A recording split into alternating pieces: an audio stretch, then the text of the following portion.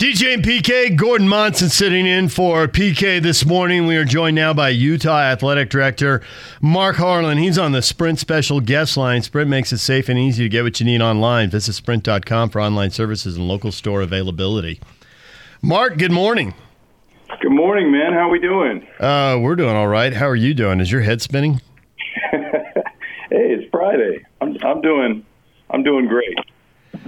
So I guess we're curious with the news Thursday that the Big Ten is going to a conference-only football schedule, and the Pac-12 seems to be, but I know you're not going to break any news and make any announcement on behalf of the commissioner and 11 other institutions, so we won't expect that.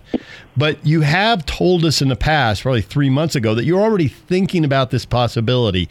If it happens, is it because you're recognizing you just can't play 12 games because you can't start practicing now and you can't kick off as scheduled in early September? I guess week 0 in late October, week 0 in late August, and week 1 in September. And rescheduling those games is a massive headache. Is conference only just kind of an admission there's just no way to play 12 games? Well, if you go back 3 months plus ago and the Pac-12 football subcommittee regarding COVID was put together, that group looked at so many different scenarios depending on where this virus was going to be. And one of them certainly was a league-only schedule. And I think the reason that you look at that is for a couple different reasons. One, just maximum flexibility working within the league and dealing with all the week-to-week issues that could come up. Having a central decision maker in the Pac-12 office regarding our teams, et cetera. Of course, the other thing would be if we had schools that were in hotspots and just couldn't get to the practice field in that August period to begin those 29 days toward the start of the season. So, those are the key reasons. There's a few others that are involved in there, but I think those are the key reasons. And I think the theory always was that if you got to July and you got into decision-making month, which I've said to you before, that really July was going to be a month full of massive decisions, that if we needed to buy time, then you move it into September, because you can do a league-only schedule and start, in October and get most of the games in. So those would be all the reasons to look at it. And in terms of the Pac-12, we've been meeting very extensively 2 or 3 times a week. We all saw what the Big Ten did yesterday. Candidly, I did not expect any of the Power Fives to announce it at that time, but when one goes, you can look at the others and say, well, we've got now impacted league non-league games affected. Of course, we had 2 huge Big Ten teams coming into our footprint in the fall in Ohio State and Michigan coming into Pac-12 territory. So we've now been affected in our league with non-conference with that decision, and so that'll be another thing that we'll have to look at as we make the decision ourselves. Mark, was there any way there could be standardized testing even across conferences, for these non-conference type things so that people could feel more secure, safe, all of that? Yeah, absolutely, Gordon. I think that's been something that has been a real goal for all of us. I mean, we know that the Pac-12 and the incredible medical institutions that we have in our conference really have led the way in the testing expectations. Our document, has been kind of leading the way in terms of others looking at that. So there's been a lot of effort, particularly amongst the Power 5 group, to have consistent testing across the board. We're not quite there. I think we're almost there. But, it's going to be an absolute must. You just cannot play, whether it's football, soccer, or name any sport, and not have standardized testing. It would be unacceptable. And so it's something that there's been a lot of effort to get to that point. Well, I didn't think so much, Mark, about the flexibility of the scheduling, but I thought when I saw that Oregon, Ohio State would be lost, I thought, man, 2 programs like that have the kind of financial backing that they have, you would think that they would be able to find a way to standardize that part of it so that people felt confident going ahead and playing a game like that because, we were all looking forward to seeing it, Well, absolutely. And I would say to that point, there's no question that, teams in those 2 conferences would be able to come up with some type of, standard testing. Like I said, I expect that we're going to see standardized testing across the Power 5 probably in the next couple weeks.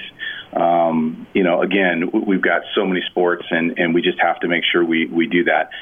I'm not inside the Big Ten room, and I can't say specifically, but I just imagine that they were looking for maximum flexibility to run their football schedule, and they believe that was in their best interest. And it's certainly something that we're looking at in the Pac-12 as well. But I would say, Gordon, to your point, I don't think that was based on standardized testing. So, Mark, I think we're all curious, can the college football playoff move off its traditional kind of New Year's-ish January timeline, move back behind the Super Bowl, and give all the Power 5 schools more time to make the season more complete, whether that's 6 games to 8 or 10 or whatever? Well, we've got the whole NBA in a bubble in Orlando, right? So anything is possible in the world of sports right now. But as of today, Bill Hancock, the executive director, and the committee that oversees the CFP, which includes commissioners of the conferences, there has not been a signal that they would move those dates. But one has to imagine that if the season is able to get started, and if it's delayed, that there would have to be a real hard look at what the CFP can do in short notice. So I imagine that those conversations will really get going when we kind of figure out when the start dates for the various conferences begin. Mark, is there any way that football can be played if students aren't on campus? And do you expect it to be one or the other? Do you expect some combination of online type courses and maybe a few on campus to make it a little more legitimate? Well, I think you go back to the very beginning. I think the premise was if you have shut down campuses, it's hard to imagine intercollegiate athletics functioning in any normal manner. I do think that if there is activity on campus of some type, whether that be percentage of classes and those kind of things, I think there's a way to do it as long as that particular athletic department is proving that the safety measures and the testing and all those things are as good as they can be. I mean, I know it's different. Certainly student athletes are used to competing through Christmas break when no one's here. We've always got 200 plus kids here for that 3 to 4 week period. I know it's different, but it's not new for student athletes to compete when the campus is quiet. But in general, Gordon, if your campus is closed and you're 100% online, it's just hard to imagine having any intercollegiate athletics. Well, no one needs to unnecessarily get dragged into politics, which is what I say right before I drag you into politics, Mark. Great. I knew you'd be excited about that, but we know the president's got the federal government issuing these new guidelines on ICE sending international students home, and if they're only online, they don't need to be in the U.S. is basically the logic. If they're on campus, and it's a way apparently to leverage campuses open, and you don't need to speak to that. But I just read that USC is offering international students a chance to do one of the classes that will keep them. There's a very select, limited number of classes that the SC campus is going to be open for. They're trying to go 100% online, but they're doing something to keep the international students there. And so I'm curious, the U has international students, the U recruits students internationally. And I've also heard that, some of the science labs and that kind of stuff would be some of the limited stuff that would be open. And so in the mind of, yourself and your president, Ruth Watkins, is that enough of an on-campus presence to justify bringing athletes on campus and say, this is one of the types of limited things we allow? Well, if you just look at the University of Utah right now and the plan that obviously it can change and is changing almost on a daily, weekly basis, the idea of having in-person classes is still something that the U is planning for as we head into this mid-July period, knowing things could change. But there is still robust plans to have a real 50-50 type mix of in-class and certainly online. And again, all of that can change, and the U proved that when it went online in spring, it can be very productive as well. On the subject of international students, I'm not trying to be political either, but we have a lot of international students here. Our ski team probably leads the way. Our defending national champions would have been 2-time national champions if we didn't have to pull them off the slope in March. I just feel for those kids. It is just such an emotional time anyway, and now this this decision, came down, and it's just been very difficult. We've really been communicating with our kids internationally, but right now at the U, there is a lot of contemplation for in-person classes. So we believe there's a route, and it's just so important. International students, take away athletics for a moment, for this campus and for so many others, is such a big part of the environment here, and they've contributed so much to U.S. higher education. So I hope we can make this happen for all of them because they're so important. Mark, I know you're not a betting man, but what would have to happen in order for there to be some fans allowed at Rice Eccles come whenever the season starts? Well, for us to really finalize and present to the proper authorities a path that we believe is safe in the best possible way. We are spending a lot of time, Gordon, on that particular issue, trying to figure out, how the distancing, how the entrances and exits would go. We're looking at things no one ever thought we would ever, look at before. We've already done some modest changes, getting away from hard tickets and going all digital and those kind of things. We're interested tomorrow at the soccer game. We've got staff going down to take a look at how they're going to run that with fans in the stadium. I'm sure we'll learn a lot. But that's something that we have a lot of focus on because, we believe that there's a path to do that. Now, that being said, obviously the data in Salt Lake is not great right now. So, like me and others, I'm just really encouraging everybody to do what they can, wear your mask, be smart, so that we have a chance to, A, play football here, and B, have some people come and watch these kids. So I just encourage everyone to do the right thing to try to get us to that point. So will the traditional, relatively balanced, either 5 or 4 home games and 5 or 4 road games, the 9-game schedule, will that be out the window? Will there be flexibility in a conference-only schedule that, Seattle was a hot spot in March. Arizona's clearly a hot spot now. Who knows who's going to be a hot spot in October, November? Could we see a scenario where teams are playing a majority games on the road to stay out of a hot spot? In the different models that we have, it was too difficult to kind of do a hotspot type map because, as you said, it rotates so much. I think that, on a 10-game model, obviously, we're trying to give everyone 5 home games at minimum, to deal with that issue, the revenue issue, et cetera, so that everyone can have 5. But then it gets back to the idea of flexibility. So if something like that happens and a county or a municipality can't host a game, then the league, amongst all the 12 schools, can make the adjustments necessary. So that would be an example of another advantage for having a league-only season. But on the 10, obviously, it starts off with each having 5 home games. Now, one of the things, this must be a real doozy for you, Mark, trying to figure this out because whoever saw this coming, But you think of the sort of uniformity that you can work within a conference, but when your conference spans 5 or 6 states or whatever it is, now you're dealing with all these jurisdictions and all the government leaders and all. It must be like you feel like. I don't know if you remember this, but I remember watching the Jackie Gleason show or something, and there was a guy who was spinning plates on sticks, and he's running up and down, keeping those plates. It must be. I mean, how much? How are you handling that? Well, I think that there used to be a period of time where July was somewhat quiet, and maybe you could sneak away and go fishing or what have you. It's certainly not the case right now, but you know what I think of when there are days that are long and there's things that you're managing and that the absolute of having games has always been a part of our business and now that's gone.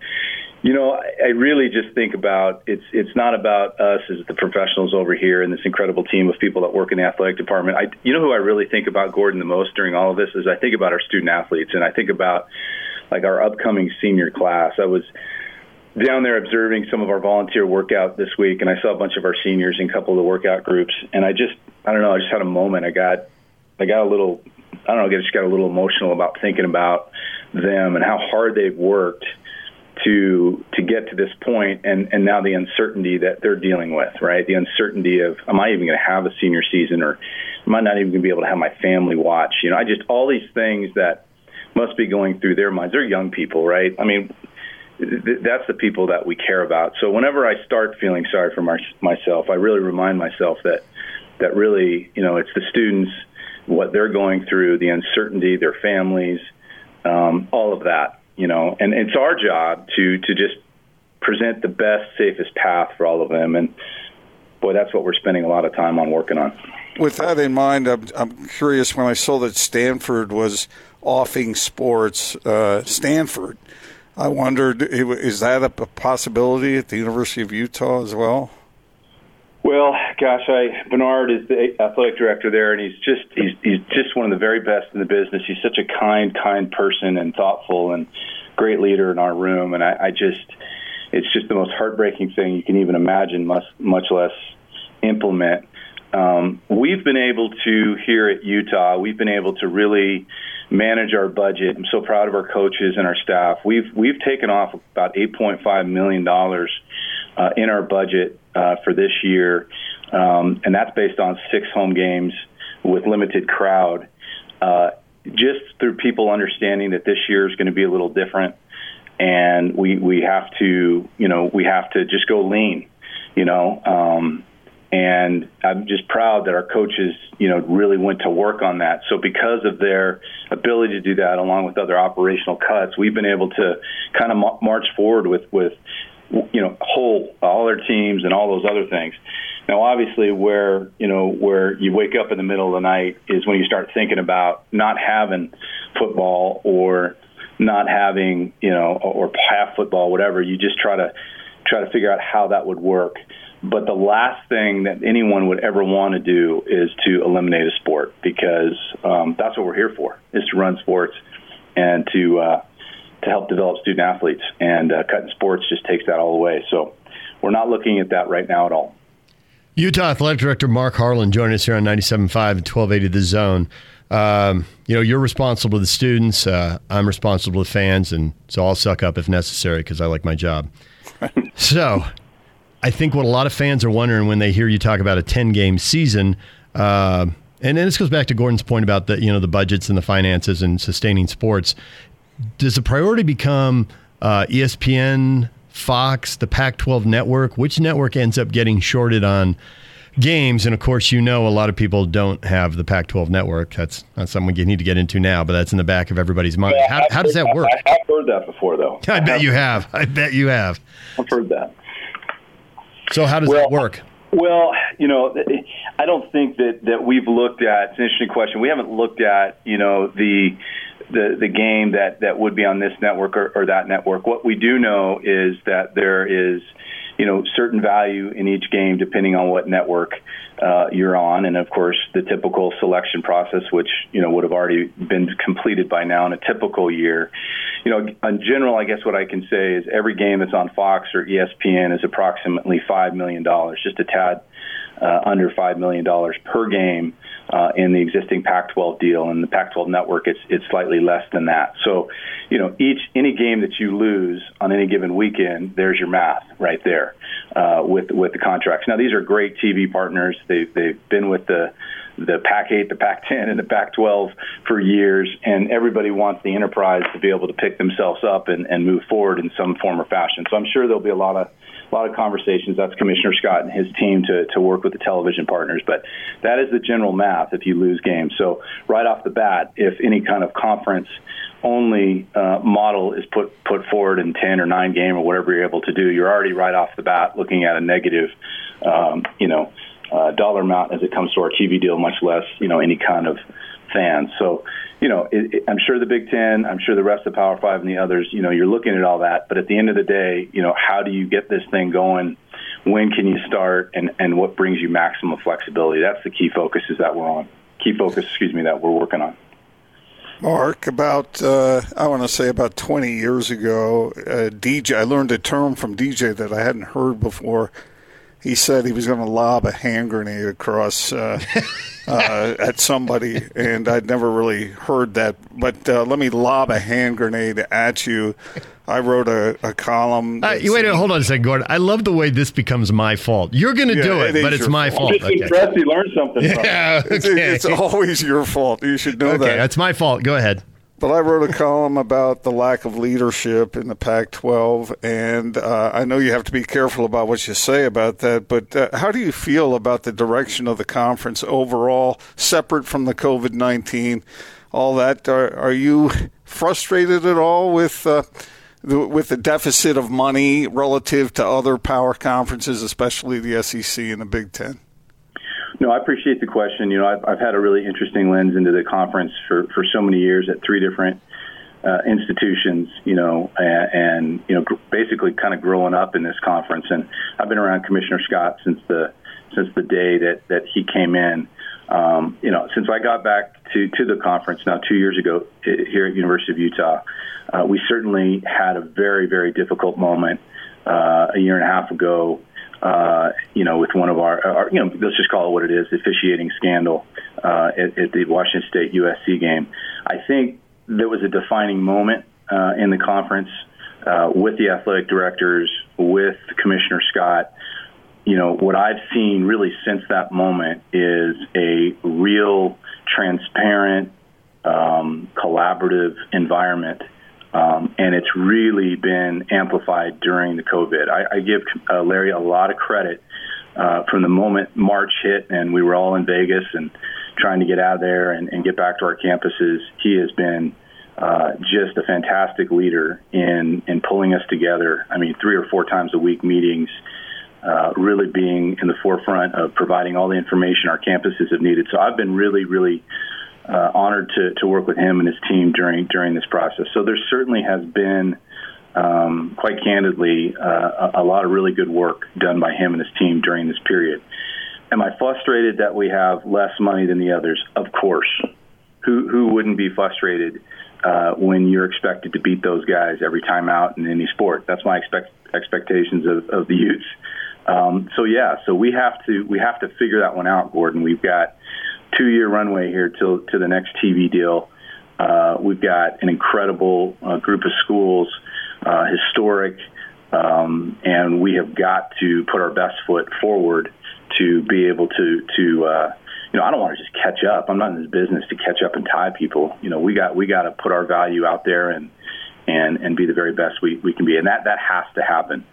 So, I'm frustrated with that piece. Who wouldn't be? But I'm also very excited about the future deal and what it could bring. Because money is such an issue, big picture, and then also in the smaller pictures, you point out that a single game can be worth $5 million as part of a TV deal. I'm curious that as you go to the conference-only model, how much wiggle room is there for individual schools if they have space and if they have local or regional opponents to schedule one more game to help satisfy those contracts? The Iowa governor is not happy about Iowa State getting canceled. And maybe it has to be, but you look at areas, and this would be one of them, but Ohio, Michigan, there's a lot of schools close to each other. Maybe you could sneak in a non-conference game and help satisfy a TV partner and create one more event. Is that going to be possible, or is that just too complicated with the way things are going? Well, at this point, nothing's off the table. The league has not voted for a conference-only model. We haven't done that, contrary to reports. We're obviously continuing to meet, and it's certainly a possibility. But I think the best way I can answer that question is, we will go as our conference goes. And if a model comes out that is a 9+1, type model, then that could be a possibility. Your +1 could be a non-con opponent in it from a local region. But we're going to go as the conference goes, and depending on the decision making in that regard, we'll follow suit. To put that in other words, I guess DJ could have asked about the future of BYU Utah this fall. Yeah, obviously, I texted Tom last night. He's a friend and a colleague, and we've, in the 24 months I've worked here, we've had a lot of different partnership things, and I just want to keep him up to speed on where things go. He's a pro. He understands that it could go in that direction, and we would just work collaboratively to figure out what we would do going forward. But obviously, as I've stated before, it's a great game for the Utes, and a lot of our fans get excited about it. Our kids love playing in those games, but we're just going to have to wait and see what happens. Obviously, football travels charter, and obviously that simplifies some things for you. And obviously, we're going to ask you mostly about football. But for people who participate in or follow any of these other sports, you've got teams flying commercial. How is that going to work? Have you started to address that? Can you possibly add more charters? Are they going to alter their schedule and cancel some flights and play regional games that are drivable, busable?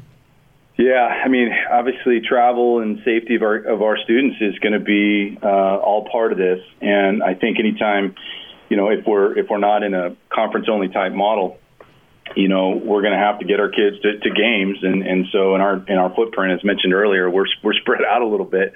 So I imagine we're going to have to fly, commercially in most cases, and just take all the precautions that you can. I know that folks that are listening that have flown, there's a lot of precautions the airlines are taking, and we'll just have to work with our partners in the airlines. We spend a lot of money flying, and so we have a lot of relationships in the airlines, and we'll just work with them to keep our kids as safe as we can. We're blessed in intercollegiate athletics to have so many medical professionals around. I know you've had Dr. Petron on your show before, DJ, but we also had travel with trainers. So we'll have a lot of oversight when our kids travel as we normally do, and just try to be as safe as we can. If we can bus and drive, though, to your point this year, that's something that we would want to do when we can. Last thing from me, Mark. Is there a line somewhere that if you get to that line and go over it, that the football season is completely threatened? Or is there a line that ensures that it will be played out? Yeah, I mean, that's the question that I think about a lot myself. I'm on the football oversight committee on the national group, and we've talked about, when we were putting together the 6-week return to play plan, we often talked about, what are the minimum standards, and that range from 4 to 6 weeks to have these young people at this type of a level be able to be ready to play. So, we know right now we've had student athletes back at most of our campuses, but in our footprint, not all. At Utah, we have our entire football team back in volunteer workouts. Next week starts the 8-hour period where our coaches can finally now start working with them, within a classroom setting. But as you move the calendar forward, in my mind, if you don't have at least 4 solid weeks in front of that game to be out there and practice, right? We still have to figure out how do we practice, right? Last time I checked, contact sport, those kind of things. We got to figure all that out. If you don't have 4 weeks before that game, it's hard to imagine conducting a football game. And the safety of our students becomes outside of COVID at that point. It becomes just their bodies being prepared. So if for example, the first week in September, we're not able to do contact type practices and it's 3 weeks before the game, you just can't imagine having that football game on that Saturday. So to me, that's always been kind of the sliding scale, as it will. And if I know you guys keep track of our conference, if you look at LA County and certainly some other places, they're just not able to do anything right now. And I don't know when that's going to change. So that's the challenge. And of course, even if you start the season, how do you manage if you get some kids sick, if you get some kids that have to quarantine, what if you lose a whole position group? How do you travel? These are the things that there's no book to pull out and read, but these are the things we know that are coming. So it's quite overwhelming when you think about all the different possibilities. So right now, we're just going to control what we can and have our kids safe during this volunteer period and see what comes next. Well, I hope you get to play as many games as possible because I know jobs are on the line, and we see that in multiple sports organizations, college and pro. But it also brings up the point that the 85 scholarship football players, plus the walk-ons, are providing this revenue for all these people jobs, and their earnings are capped, scholarships and a stipend on top of that, but their earnings are capped there. Do you think this reality pushes forward the whole name, image, likeness thing, and kids get a chance to make money off their name while they're in school with local businesses? Well, if you untie the two things that you mentioned there, I mean, the name, image, and likeness train is way out of the station and kind of ready to roll, and actually been spending a lot of time within the league working on that matter. We know that Senator Rubio has put forward his bill. The association in January will vote this in. I think there's a lot of really exciting possibilities in name, image, and likeness, and the opportunity for our student athletes. And actually, really looking at this in depth, I think University of Utah student athletes will really have an opportunity based on the kind of the market share that they have here in terms of them being popular and our great fan base. So I'm actually really excited about it. I think there's some things we'll do to make sure that we can work with our students to make sure that everyone's making good decisions. But I'm kind of excited about all that. To your first point, at the end of the day, you're absolutely right. They don't have a players association. They don't have that kind of support system outside of their families, which really is why it's so important that myself and our coaches and our entire administrative staff are doing one thing and one thing only. Is it safe? Is it safe for them to practice? Is it safe for them to play? And if I believe, and I'm sure others in our industry believe, that it's just not possible, then we're just not going to play. And we will figure out, how to deal with that fallout, which will be significant. But the most important thing is their safety. And that's just my resolve as we work through this. Luckily, we have incredible doctors, not only here, but also in our conference, that really have stepped up extraordinarily so to try to put the best path forward. But it's a fair point. It's a fair question. And I know that in my decision making, it has to be always top of mind. Well, Mark, we appreciate the time this morning. Thanks for coming on and spelling out a lot of stuff for the Ute fans and the college sports fans in the area. We appreciate it. Appreciate it. And I did not know Gordon got up this early, so I learned that as well. So I don't. Believe it or not, Mark, before PK and I did the show, and we started doing it in April of 2002. Before that, I started doing morning drive radio here. I'd done some midday stuff, but that's another story. But I started doing morning drive stuff in 97 or 98 with Gordon and Ron Boone, Monson James and the Booner, MJB in the morning. And when Gordon got his afternoon gig, a couple months later, he told me, TJ, I was living my life in a fog. It's like it's lifted. I'm still living in a fog, but that's another story. He said that before I partnered up with PK, and I was bouncing around. I had some different partners in there, and I'd always wondered if I would end up working with Gordon in the morning again. When I heard him say that, I thought, I will never do a morning drive show with Gordon Monson the rest of my life, no matter what happens. No matter what. And here we are. Yep, exactly. I don't know, Mark. I don't know what time you get up, but I used to wake up about halfway through the show every morning. Oh, yeah. I tell people that. When do you wake up to do the show? About 8:15. I love it. Well, I appreciate you guys. Have a great weekend. Okay. Thank you.